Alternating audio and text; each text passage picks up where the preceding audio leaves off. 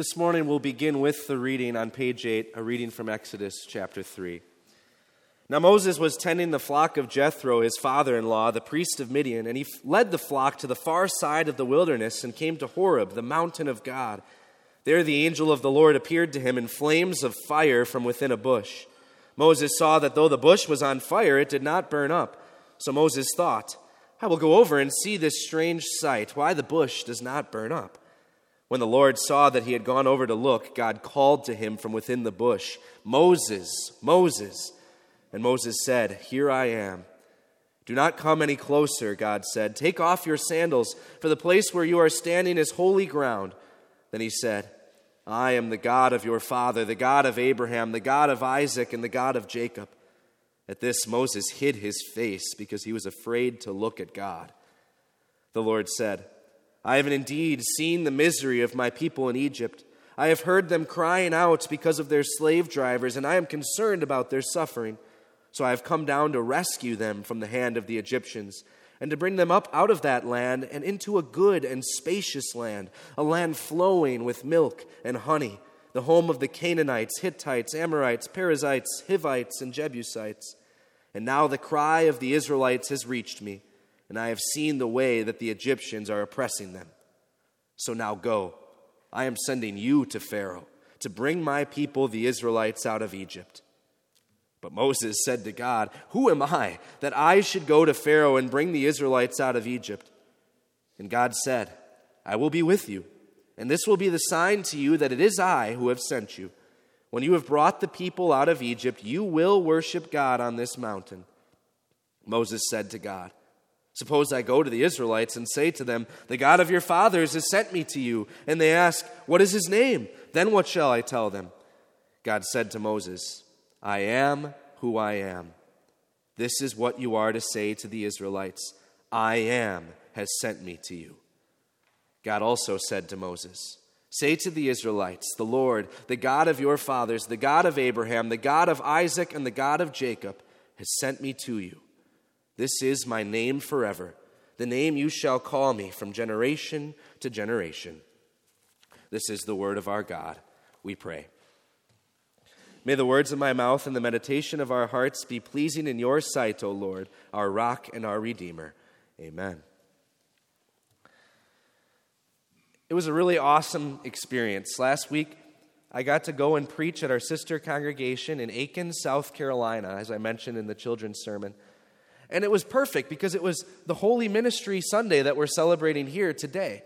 And how cool that they got to have a different minister of the gospel preaching to them to, again, reiterate that it's not about the minister, but the message. But we started by looking at some similarities between their pastor and me. He's a young pastor, and we both went to the same seminary, of course, and we both have agreed and promised to hold to the same theology and teaching. We serve in the same district, so we see each other at conferences and other things like that. I'm also a sinner, unworthy of this office, someone whose ministry would only have unraveled long ago if it weren't for the constant grace of God. Maybe that's not where you thought the similarities would go so quickly, but it's true. And when I look at myself and I consider this ministry, this opportunity that I have to stand before you and proclaim the grace of God, I find myself thinking, who am I that I should be doing this? When I'm faced every day with the fact of my own sin and my own unworthiness, and I know I'm not the only minister of the gospel to think that way. In fact, in the 3 readings we'll be considering today, one still to come, we see 3 ministers who wonder a similar thing. In the reading we'll have for our Bible study later, we find Paul, who calls himself, because he was, a blasphemer and a persecutor. As he considered his past, he wondered, who am I? In our gospel reading, we saw Matthew, a tax collector, considered by his people to be a swindler and a betrayer. And yet Jesus called him. Who am I? And now we see Moses, a man who was a convicted murderer, an outcast, someone not even recognizable as one of God's people anymore. And then when God did call him, he literally asks him, "Who am I?" But as we zoom in on Moses this morning, it starts to make sense why he would ask such a thing. He was simply a shepherd of his father-in-law's flocks in the wilderness outside of Egypt. Endless days of herding his sheep, and endless time to think back on how he messed it all up. The awesome palace that he used to live in, I'm sure memories of that came into his mind. Or maybe the frantic burial in the Egyptian sand that he had to do for the man he murdered. Or maybe that time where he tried to help his oppressed people that he didn't even grow up with, but his own would not accept him. But those were his days, endless herding of sheep and endless memories to think on. That is until there was a burning bush. And this was no ordinary burning bush, as Moses quickly realized that the fire went on and on and on, blazing brightly, but the branches were the same. They weren't disintegrating, they weren't growing any smaller. And he began to realize this was something bigger. And then there was the voice of God.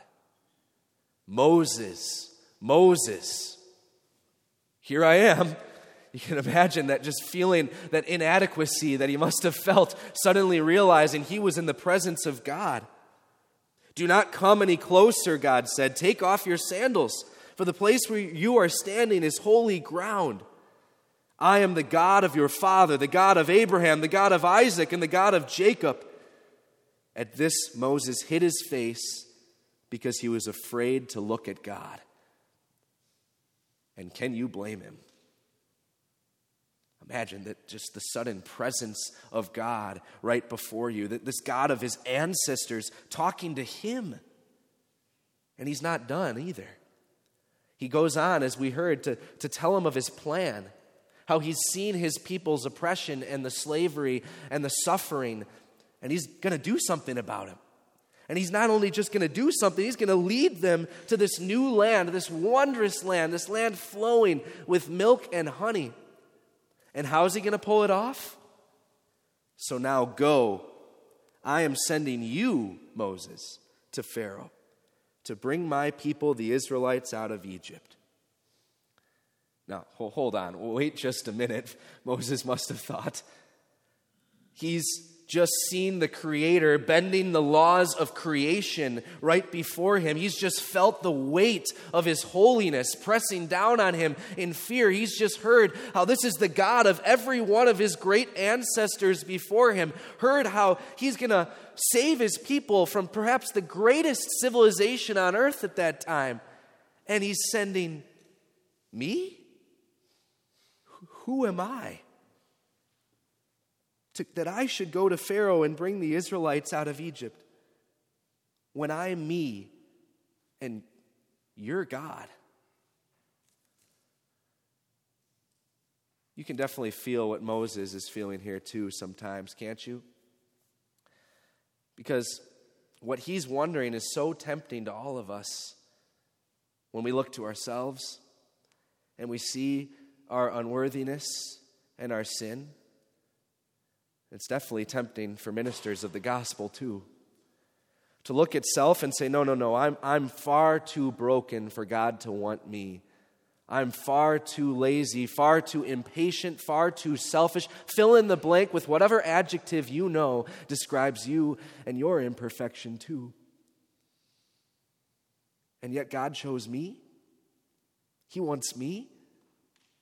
God must have made some mistake. But that's looking at it in the wrong way. Because notice when Moses asked God, "Who am I?" God basically ignores that question and answers as though Moses asked, "No, who are you, God?" And God said, "I will be with you." And then he goes on to say the sign eventually will be that I will indeed bring you out of Egypt right back to this mountain to worship me. Because this wasn't about who Moses was or how he was insufficient.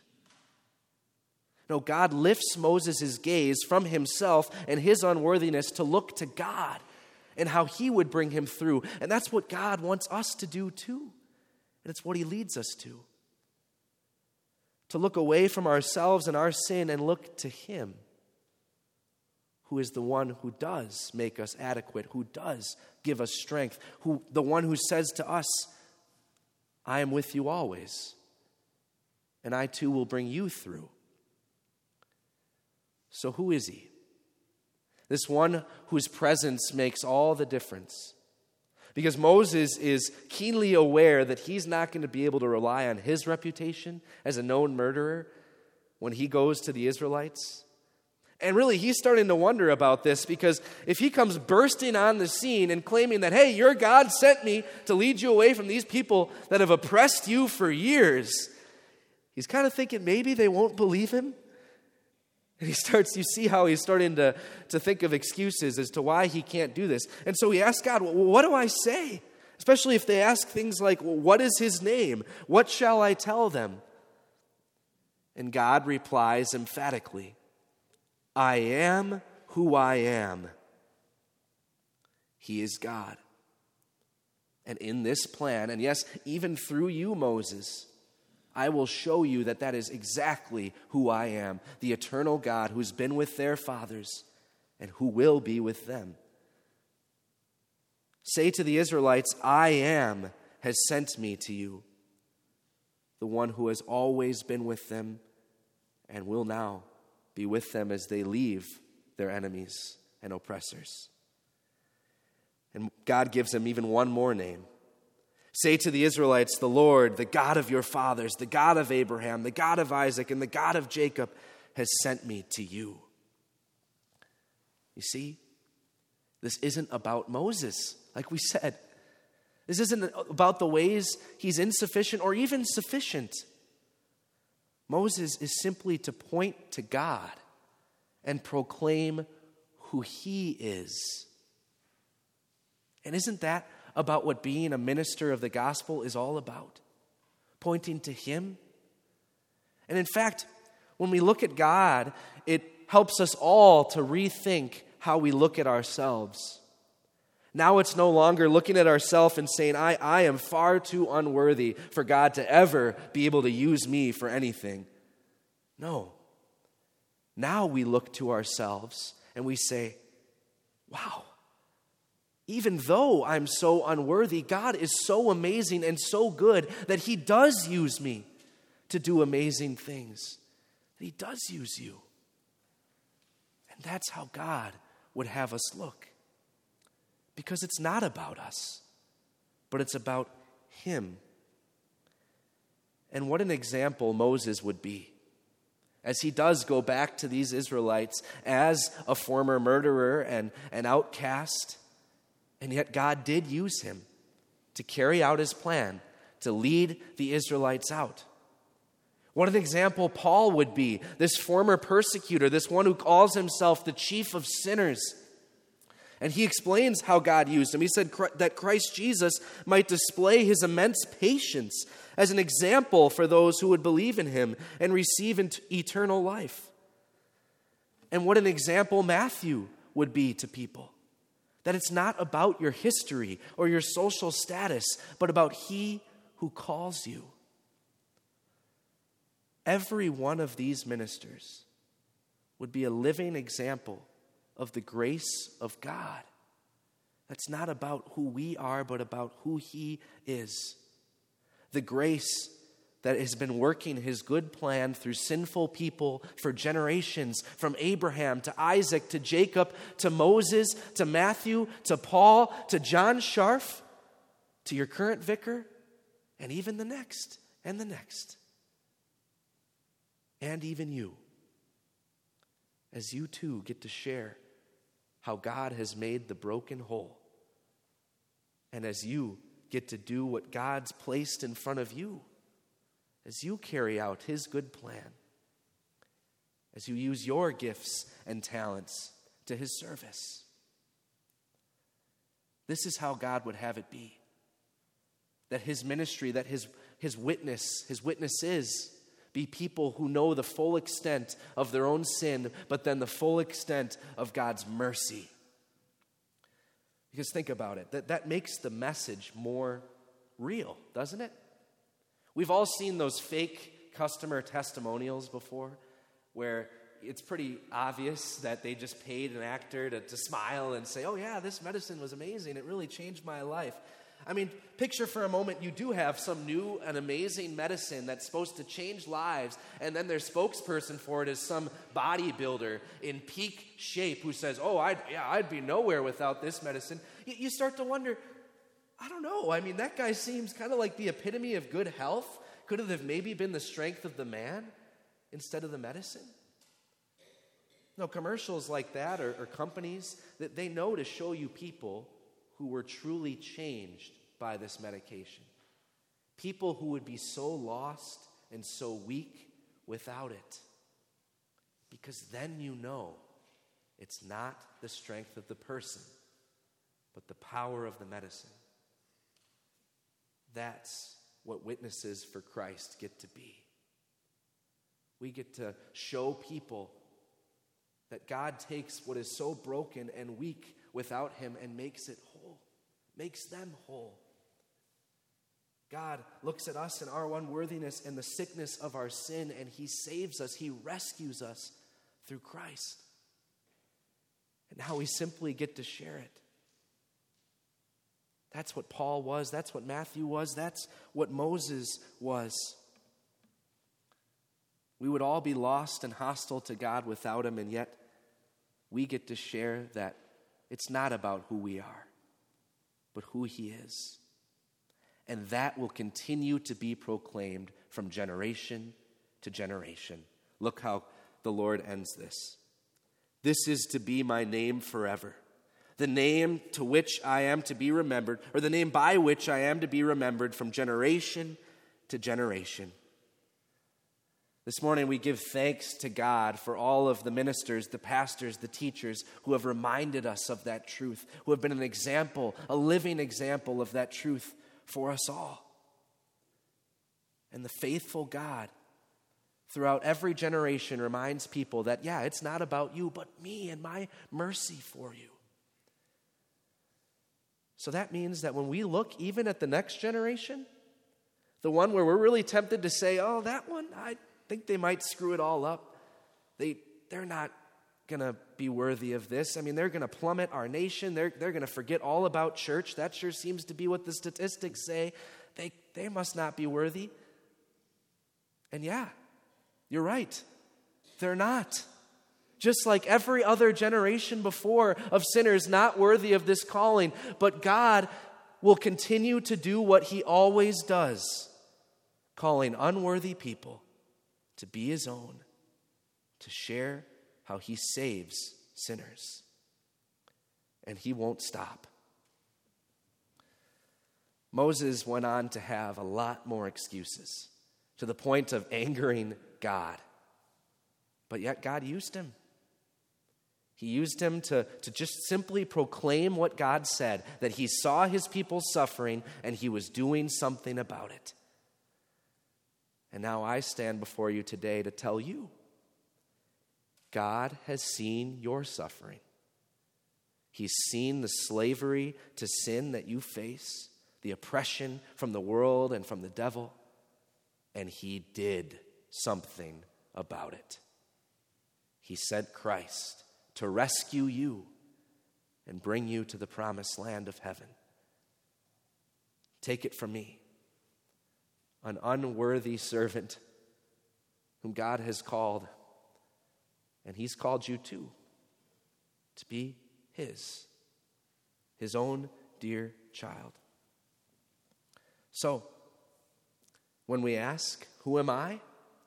We can say, yeah, I'm a sinner, unworthy of this calling, unworthy to even be God's child. But who is he? The great I am. the one who was, who is, and is to come, the one whose mercy has lasted throughout the generations, and the one who's made me his own. So that now your who am I is God's dear child. Because who is he? The compassionate and gracious God from generation to generation who chose you. In Christ, amen. Now the peace of God, which passes all understanding, guard your hearts and minds in the true faith in Christ Jesus our Lord. Amen.